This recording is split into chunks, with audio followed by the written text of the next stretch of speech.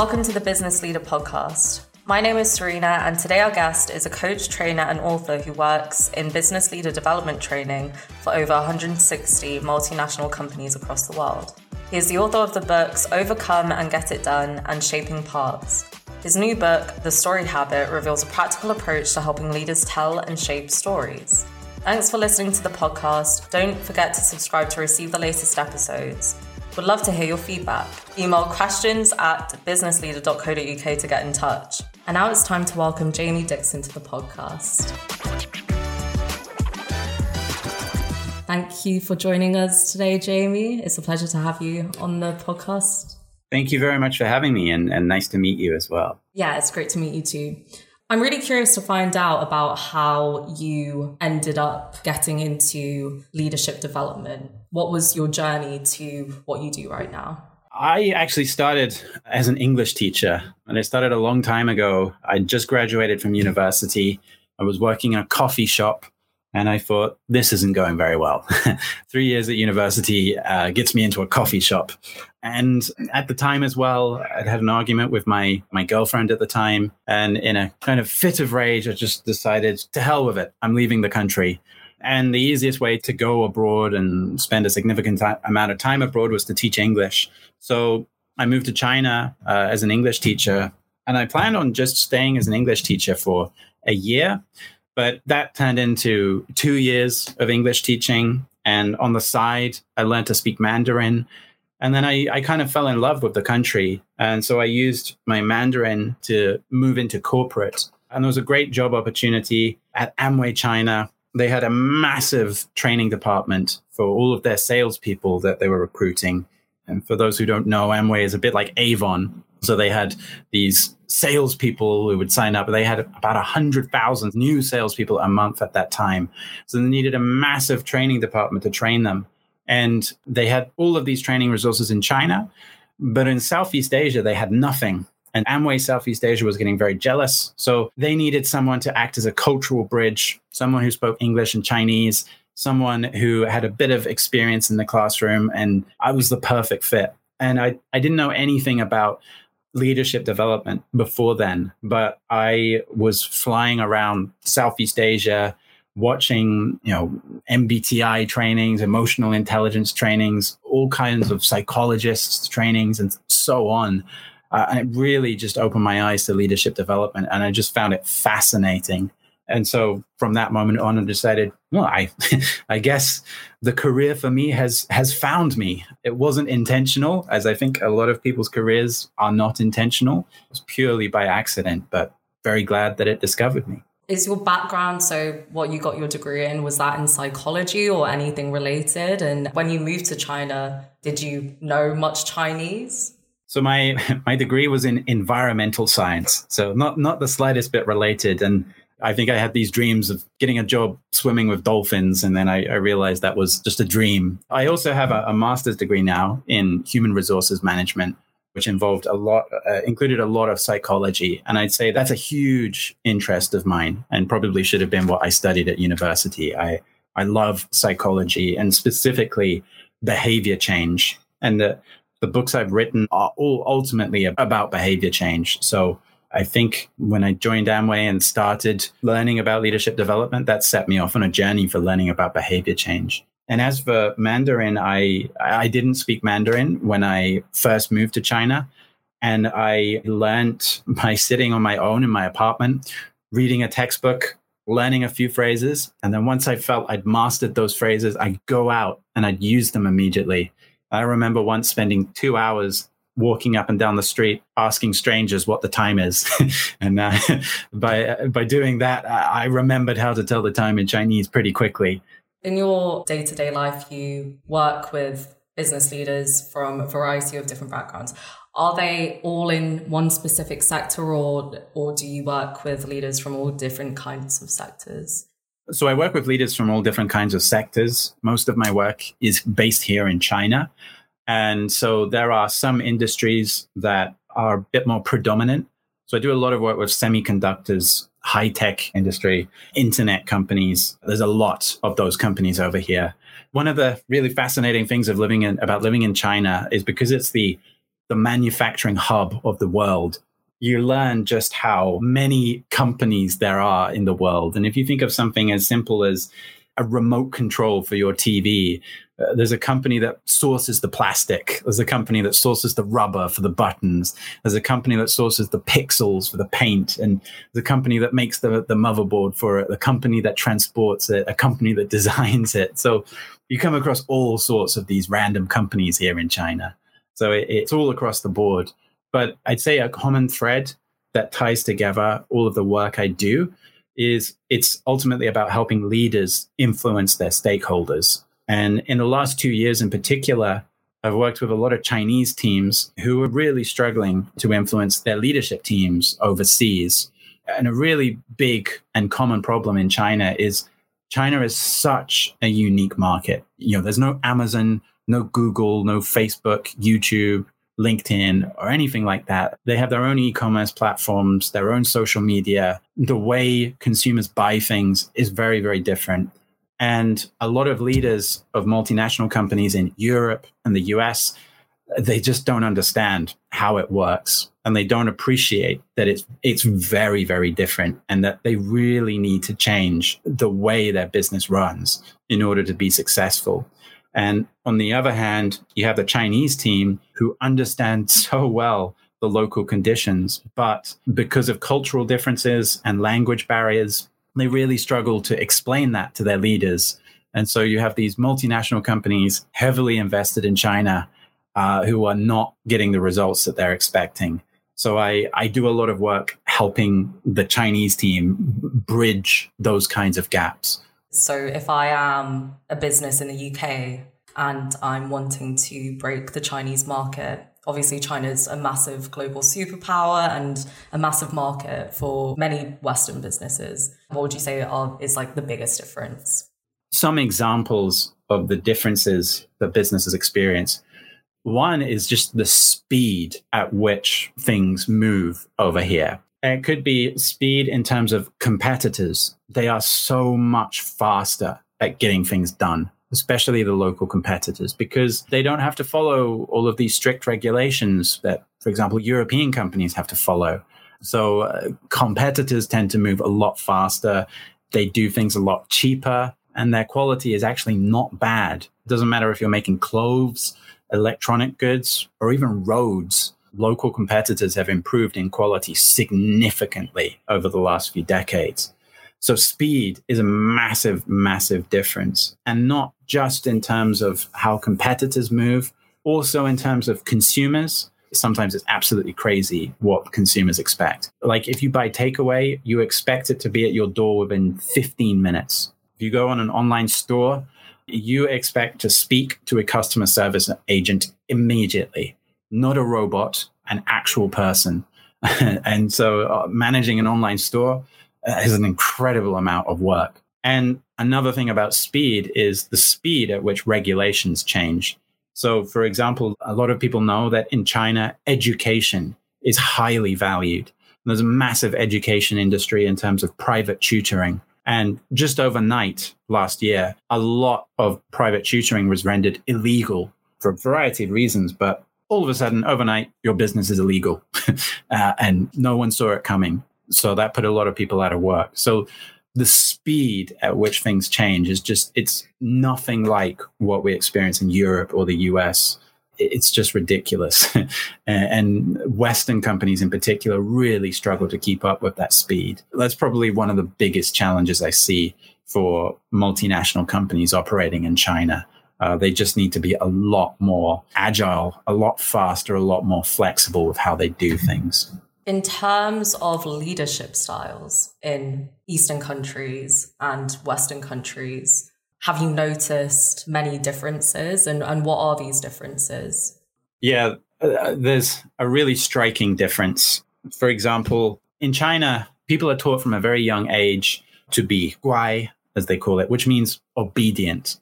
If you're obedient, you follow the rules, you do what people say, then that's a really, really good thing. That behavior is encouraged by parents, teachers, and even peer groups from a very, very young age. So in China, you have a lot of people who are very obedient. They follow the rules, they do what they're told, and they listen to instructions, and they're waiting for instructions. Whereas in the West, we maybe value independence a lot more.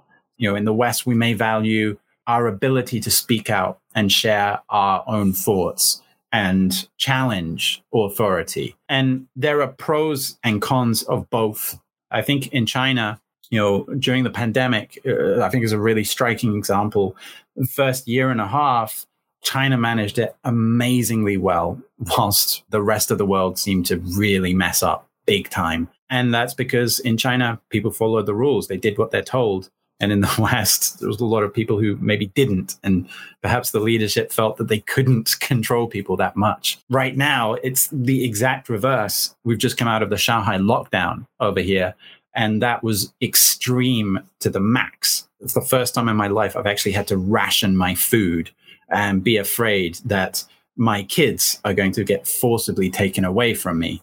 And that is a result of people being too obedient and not challenging back. And so when it comes to leadership at work, one really typical scenario, you have an expat manager, someone from the UK, for example, or Denmark. They come to China to manage a team, and they come with their cultural values of, egalitarianism. I'm not higher than you. I'm not more important than you. We are all equals. And I want to hear what you have to say. I want to hear your opinion.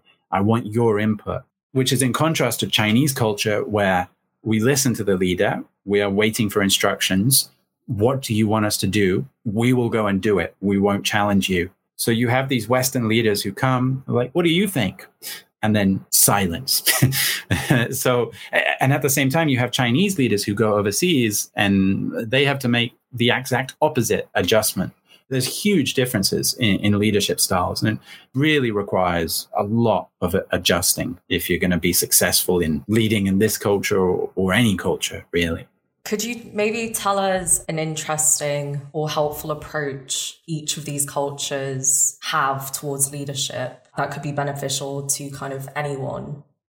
So I think a typical example, if you are working with a Chinese team, what they need are really clear instructions. Even if you want to hear their opinions, you want their input, you need to give them clear instructions about how to give that input and what specific input you want. So what a lot of Western leaders are used to is saying, what do you guys think? And opening it up to any kind of possibility. And we're generalizing here, but a lot of Westerners are used to that kind of openness and being able to create the structure by themselves. In China, they expect you to give some kind of framework. If you say, what do you think? You want to let them know, I want to know if you think there's anything wrong with this. And could you tell me what you think is wrong and what you think we should change about it? And I want 3 examples from each of you. Like if you get that specific, they'll give you their opinions. They'll do it very, very well. So a really critical skill over here is giving very, very, very clear instructions, because they're waiting for those instructions. That's what people have been conditioned to over here. And I think for a lot of Chinese leaders, it comes down to letting go a bit more and not feeling like you have to be in control of so much, which can be quite liberating, but it can also be quite difficult to give up that control because, it's just what they're conditioned to. But giving up that control, allowing more participation, getting used to being challenged as well, I think is something that they may struggle to get used to, because in the West, we are, and I keep generalizing the West. The West is also quite diverse cultural group. But in a lot of Western cultures, we tend to be more confrontational. It's not uncommon to be sitting at the dinner table with your family and some argument erupts about Brexit and Uncle Dave and Auntie Sally or whatever, they're at it again. And in China, that just doesn't really happen as much, and it's not encouraged. But that's something for a lot of Chinese people they have to adapt to when they go overseas, adapt to the confrontational nature of our cultures. And remembering that any kind of challenge is not challenging them as a person, it's just challenging their ideas for the sake of better understanding their ideas or trying to create better ideas. Bringing it back to this idea of storytelling and why storytelling is important in leadership, can you explain to our listeners why storytelling is so important? Now, that's a good question, because when I started writing my book, The Story Habit, it came after a number of clients started reaching out to me and requesting storytelling training. Storytelling is a bit of a buzzword, to be honest. It's a very popular topic for leadership development trainings, but I'm not entirely sure if everyone fully understands why it's important and what we actually mean by storytelling.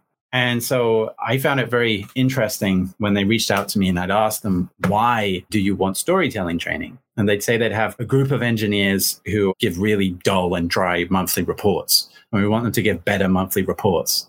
So I'd go off and read up on storytelling, and I'd learn about the hero's journey, which is it's a structure for telling stories about a normal person. Something happens to them, they overcome a challenge, they return as a hero. And that's a great structure if you're writing the Game of Thrones, for example.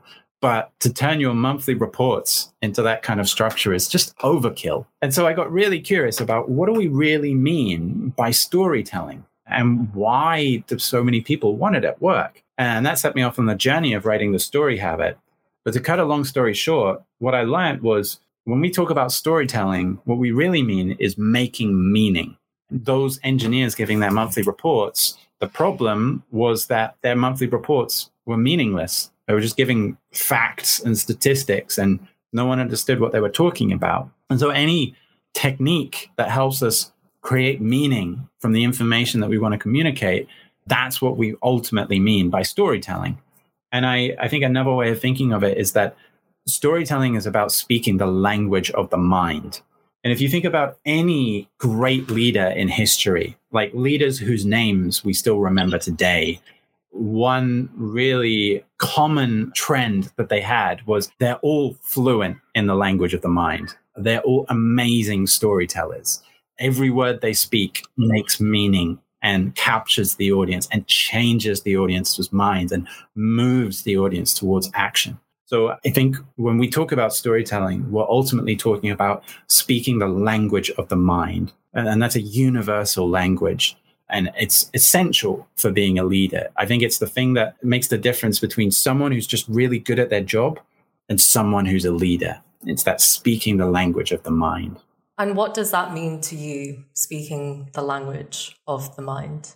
In The Story Habit, I have a framework for telling stories, but also for shaping stories. And I'll explain what I mean by shaping stories in just a moment. But the framework is 3 words: relate, challenge, resolve. The idea is, if you look at any story, it always starts by presenting a character in a situation the audience can relate to. I watch a lot of Disney movies right now because I have 2 young kids.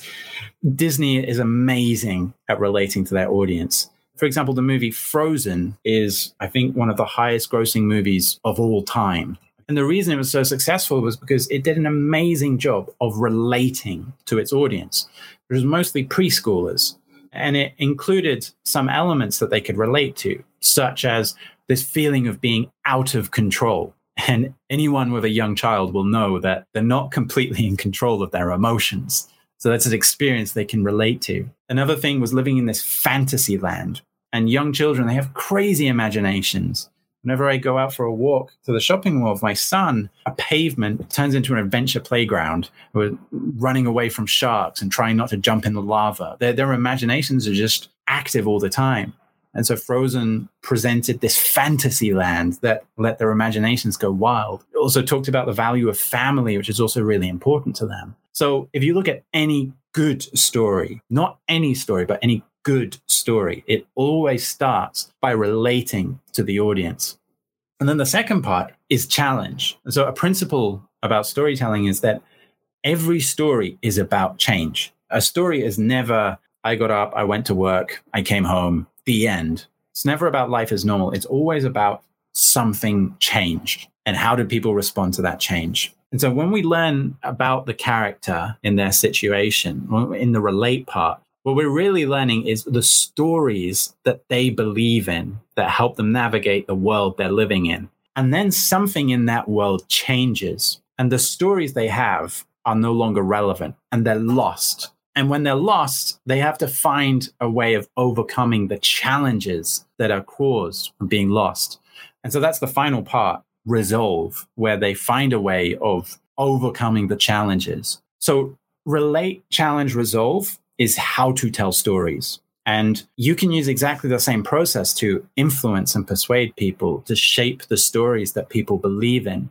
And for example, right now, this has been a common challenge for the Chinese leadership teams that I've been working with. Their leaders in the US or Europe have a lot of stories about China, about human rights abuses, about intellectual property theft, about authoritarianism, and so on.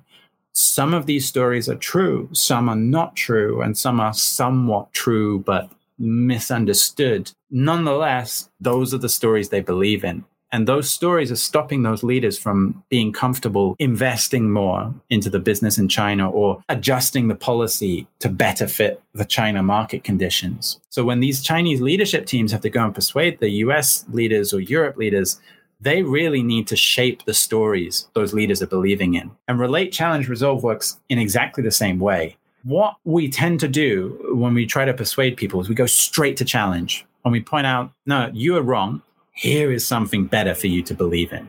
Here's a much better idea. And what we really need to do is start with relate. We need to relate to their story, relate to what they believe in, show we understand why they believe that, show we understand why that's important for them. And as we're relating, if we're relating good enough, they'll nod their heads. That's a really critical sign. And once you've related enough, you can start challenging what they believe about China or whatever story it is they believe in.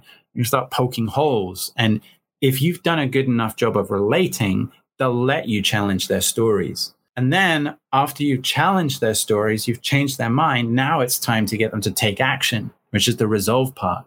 And it's all about making it very clear what is the next step for them to take. So relate, challenge, resolve. It works for telling stories, but I think a much broader application for leaders is for shaping the stories that people believe in. And if you can do that, you can persuade people, influence people, change minds, and inspire people to take action as well. This framework, like as you just described, is a great persuasion tool. But for a leader, how can they utilize this just on a day-to-day basis to lead their team in an effective way? Yeah, great question. That's actually the reason I called the book The Story Habit, because you can think of relate, challenge, resolve as actually individual skill sets. And it's great to be able to master these skill sets. But I think the easiest way of mastering any skill set is starting with a crucial habit. If you develop the right habits, the skill set will naturally develop from there. And so in the story habit, I've listed 16 different habits that leaders can develop to help naturally develop those skills. And for example, for relating, one of the habits is just simply shutting up. Whenever you feel there is a disagreement or you think differently to someone else, that is an opportunity for you to learn the stories they believe in. I'll give an example, a personal example. Last year, it was summertime and I went to Starbucks to catch up with one of my friends, and he had a new Chinese girlfriend at the time. So he brought her along and we got chatting and got to know each other. And as we were chatting, my friend was asking me, how have you been recently? It's been a long time. I said, I've been good, but kids, my God, kids are relentless and there's so much hard work. And I was just venting about how much hard work kids are, because they are hard work. As I was venting, his girlfriend suddenly sat up and said, raising kids is an honor. It's a privilege. You should be happy as a father. And I said, well, yeah, I am happy. And yeah, it's an honor. It's a privilege. And it's a great thing having kids, but it's hard work. And sometimes I need to vent. And she said, no. You should always be grateful for having kids. And my friend kind of wised up to what was happening, because I didn't want to back down. I believe it's important to vent. She didn't back down. She obviously believed in something. And so my friend changed the subject. But an hour later, she had to go away for something. And when she left, my friend said to me, Jamie, she was abandoned as a baby. And she was really, really lucky to be adopted by foster parents.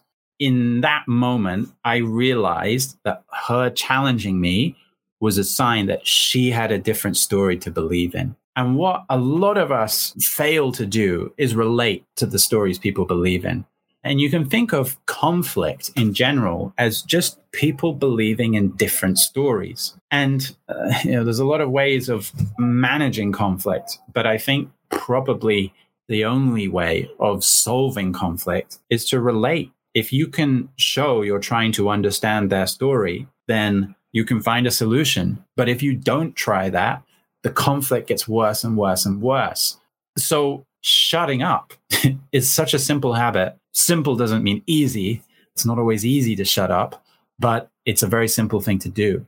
When you feel they believe in something different to you, shut up, listen, ask more questions, try to learn what their story is. And ironically, the best storytellers I know, and I challenge anyone listening to this as well, think of the best storytellers you know. They are also fantastic listeners, because in order to be a good storyteller, they need to be able to relate to you, and they need to know what you've experienced and what you care about, and what things mean something to you. And there's a whole range of other habits as well for challenging and resolving. But I think that's a really important habit for a lot of people, I think. And I think a big part of that, it seems, is to realize that there are people who have had very different experiences to you. Because I think, especially over the past, couple of years on a global scale and kind of national scale, like especially in the UK, there's been a lot of sort of internal conflict with ideas and ideologies. And a big aspect of that is sort of this inability to be able to relate to someone else who perhaps has had a very different life experience to yourself. So yeah, just shutting up and kind of trying to be a better listener is kind of maybe the first step to being able to relate. But if there are maybe two people or a group of people who even once when they listen to each other just can't find or can't seem to find any common ground, what is the next step? I think another thing that is probably a prerequisite for shutting up is to notice when you feel unsettled. And I remember, I've been in China for 15 years now. My first 4 years, I was just angry all the time because I was living by my British rules in China. It's just the stupidest thing you can do, because nothing is going to go as you would expect it to. And I remember one incident in particular that just really shook me and woke me up as to what was actually happening. I was on the subway and an old lady next to me, she shoulder barged me out of the way as she was getting to the exit door. And I thought, how dare she? That's so rude. And I was having a very, very bad day at the time, a lot of things adding up. And I lost control for a moment and I shoulder barged her back. And a second later, I just realized, wow, Jamie Dixon, this sweet little boy from mid-Sussex, has just shoulder barged an old lady on the subway. What have I become? And I thought, okay, I think I've crossed a line. I should really apologize to her. And so as she was standing there waiting for the doors to open, I went to go and apologize to her, but I looked at her face. She hadn't even registered that I'd pushed her. And I realized in that moment that pushing, it wasn't pushing. It was another way of communicating. It was a gentle tap, and that was it. And the point was to let me know that she was getting out without grabbing my attention from whatever I was absorbed in at the time. I realized from that moment that all of the anger I had felt was all of my fault. It wasn't these other people's fault. It was all my fault. And I think if you can notice that a lot earlier, whenever you feel unsettled, frustrated, triggered, remember that's you. It's not other people, it's you. And it's your responsibility to manage your response to that, not their responsibility to change what they say to you. And yeah, within reason, there are probably some exceptions, but generally speaking, if you are triggered by something, it's you. And that is a sign that you need to learn other ways of thinking about things.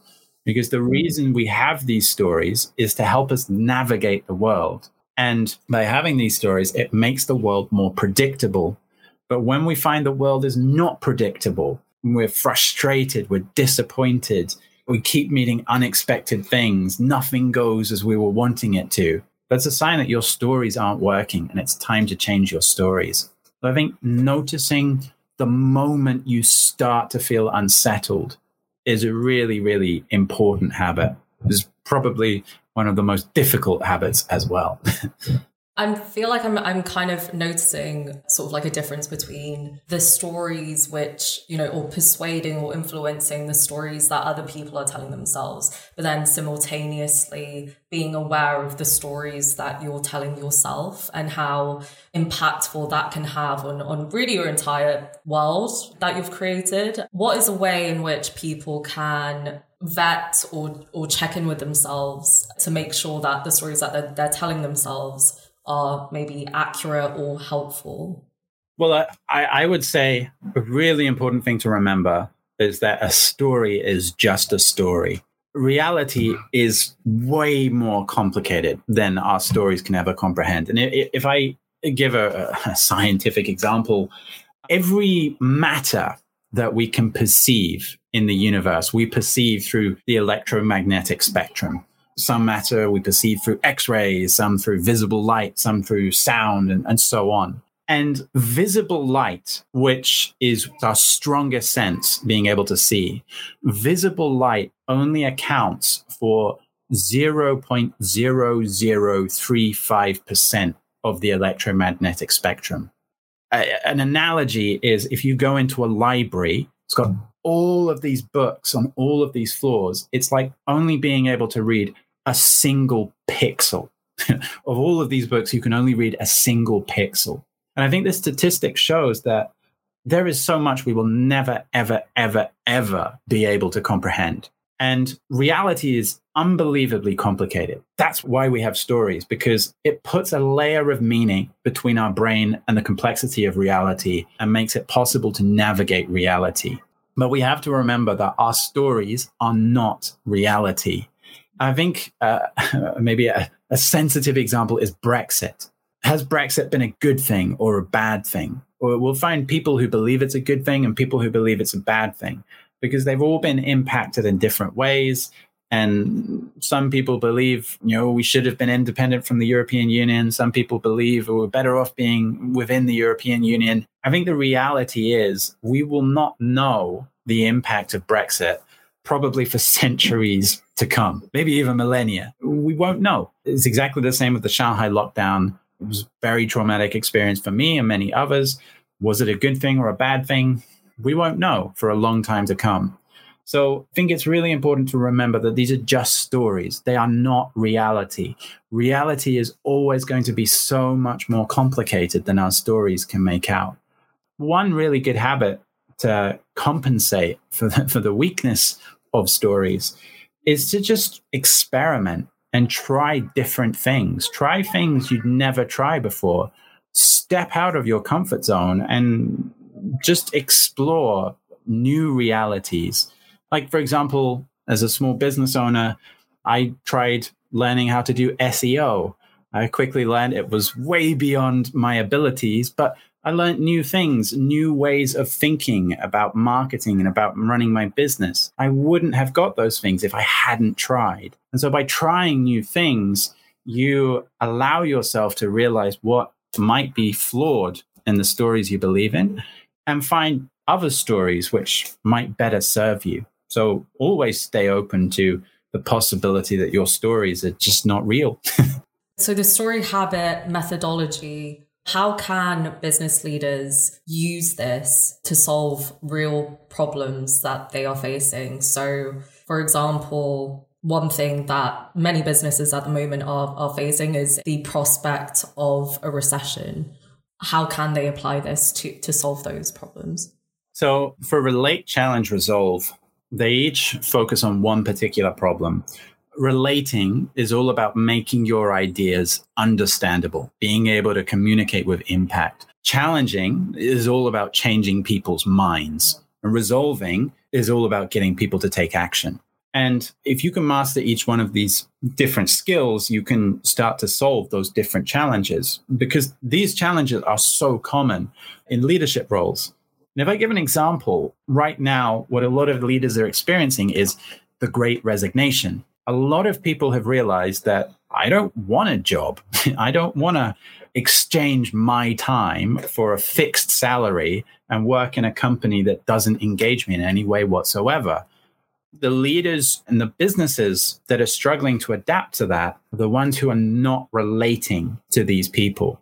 If you start solving problems by relating to the people you're working with, you'll understand what the solution is. And the solution is change the way you're running your business, make it more reasonable, adjust your expectations, because we're living in a new reality now.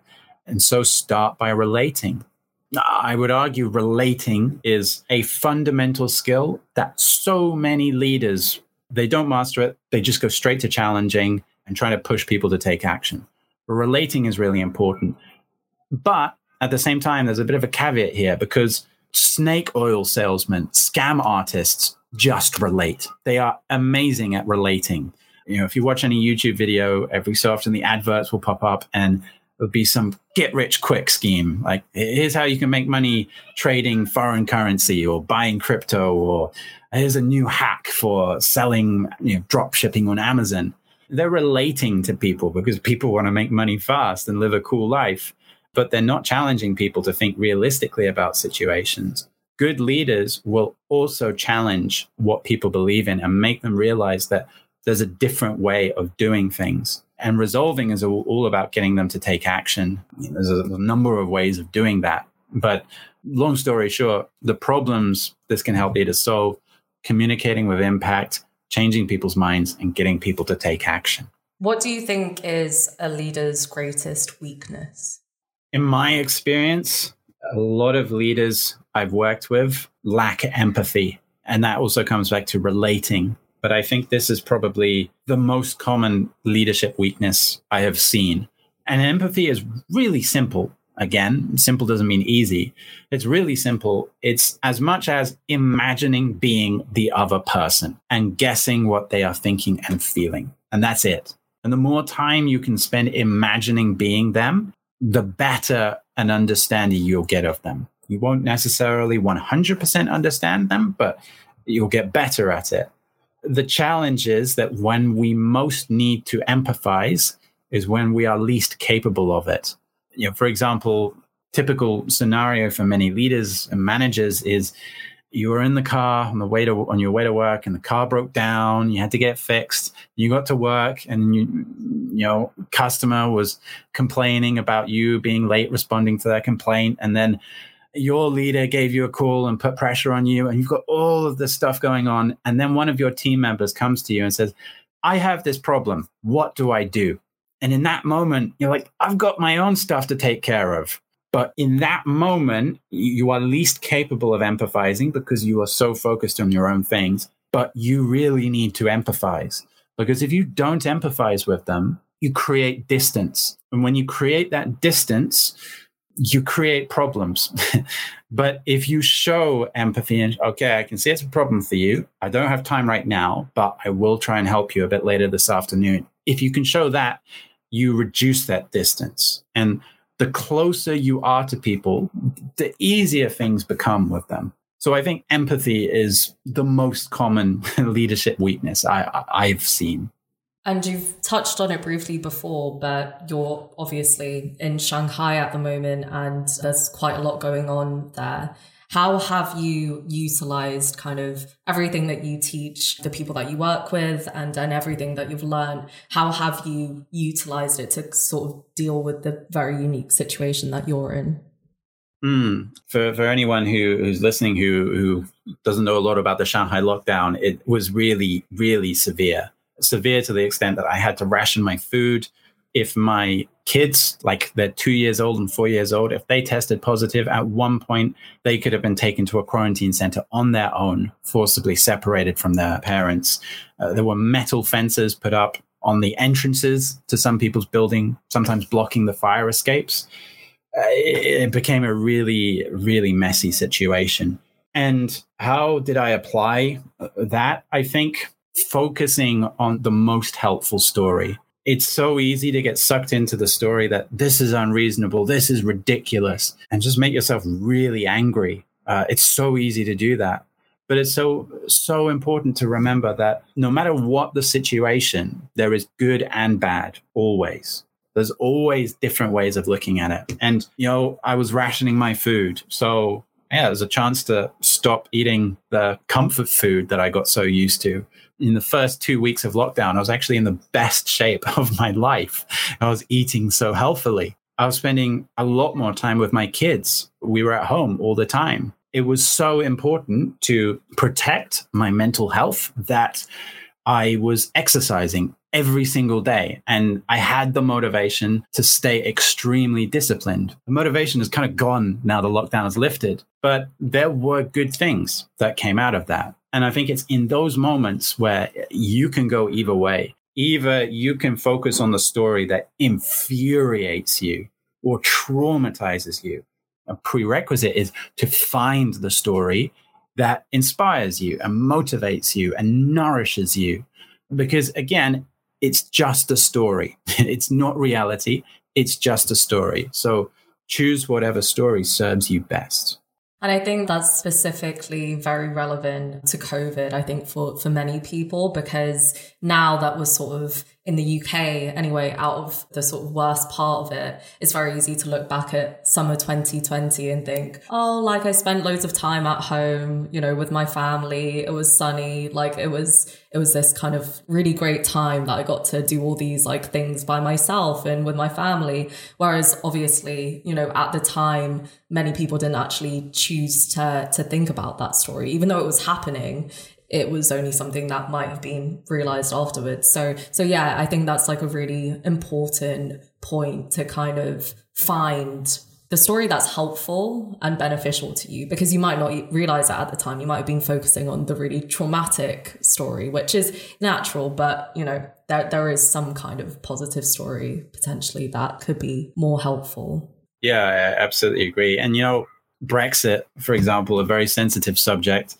I've just decided, I don't live in Britain. I haven't been affected by Brexit. So it's easy for me to say this, but I've just decided that it's a chance to adapt. It's a new reality. It's a chance to adapt. And, with a new reality comes new opportunities. So I know a lot of people have really struggled with it. Some people's businesses are really badly hit, but it's a chance to adapt and maybe find a better business, a better way of doing things.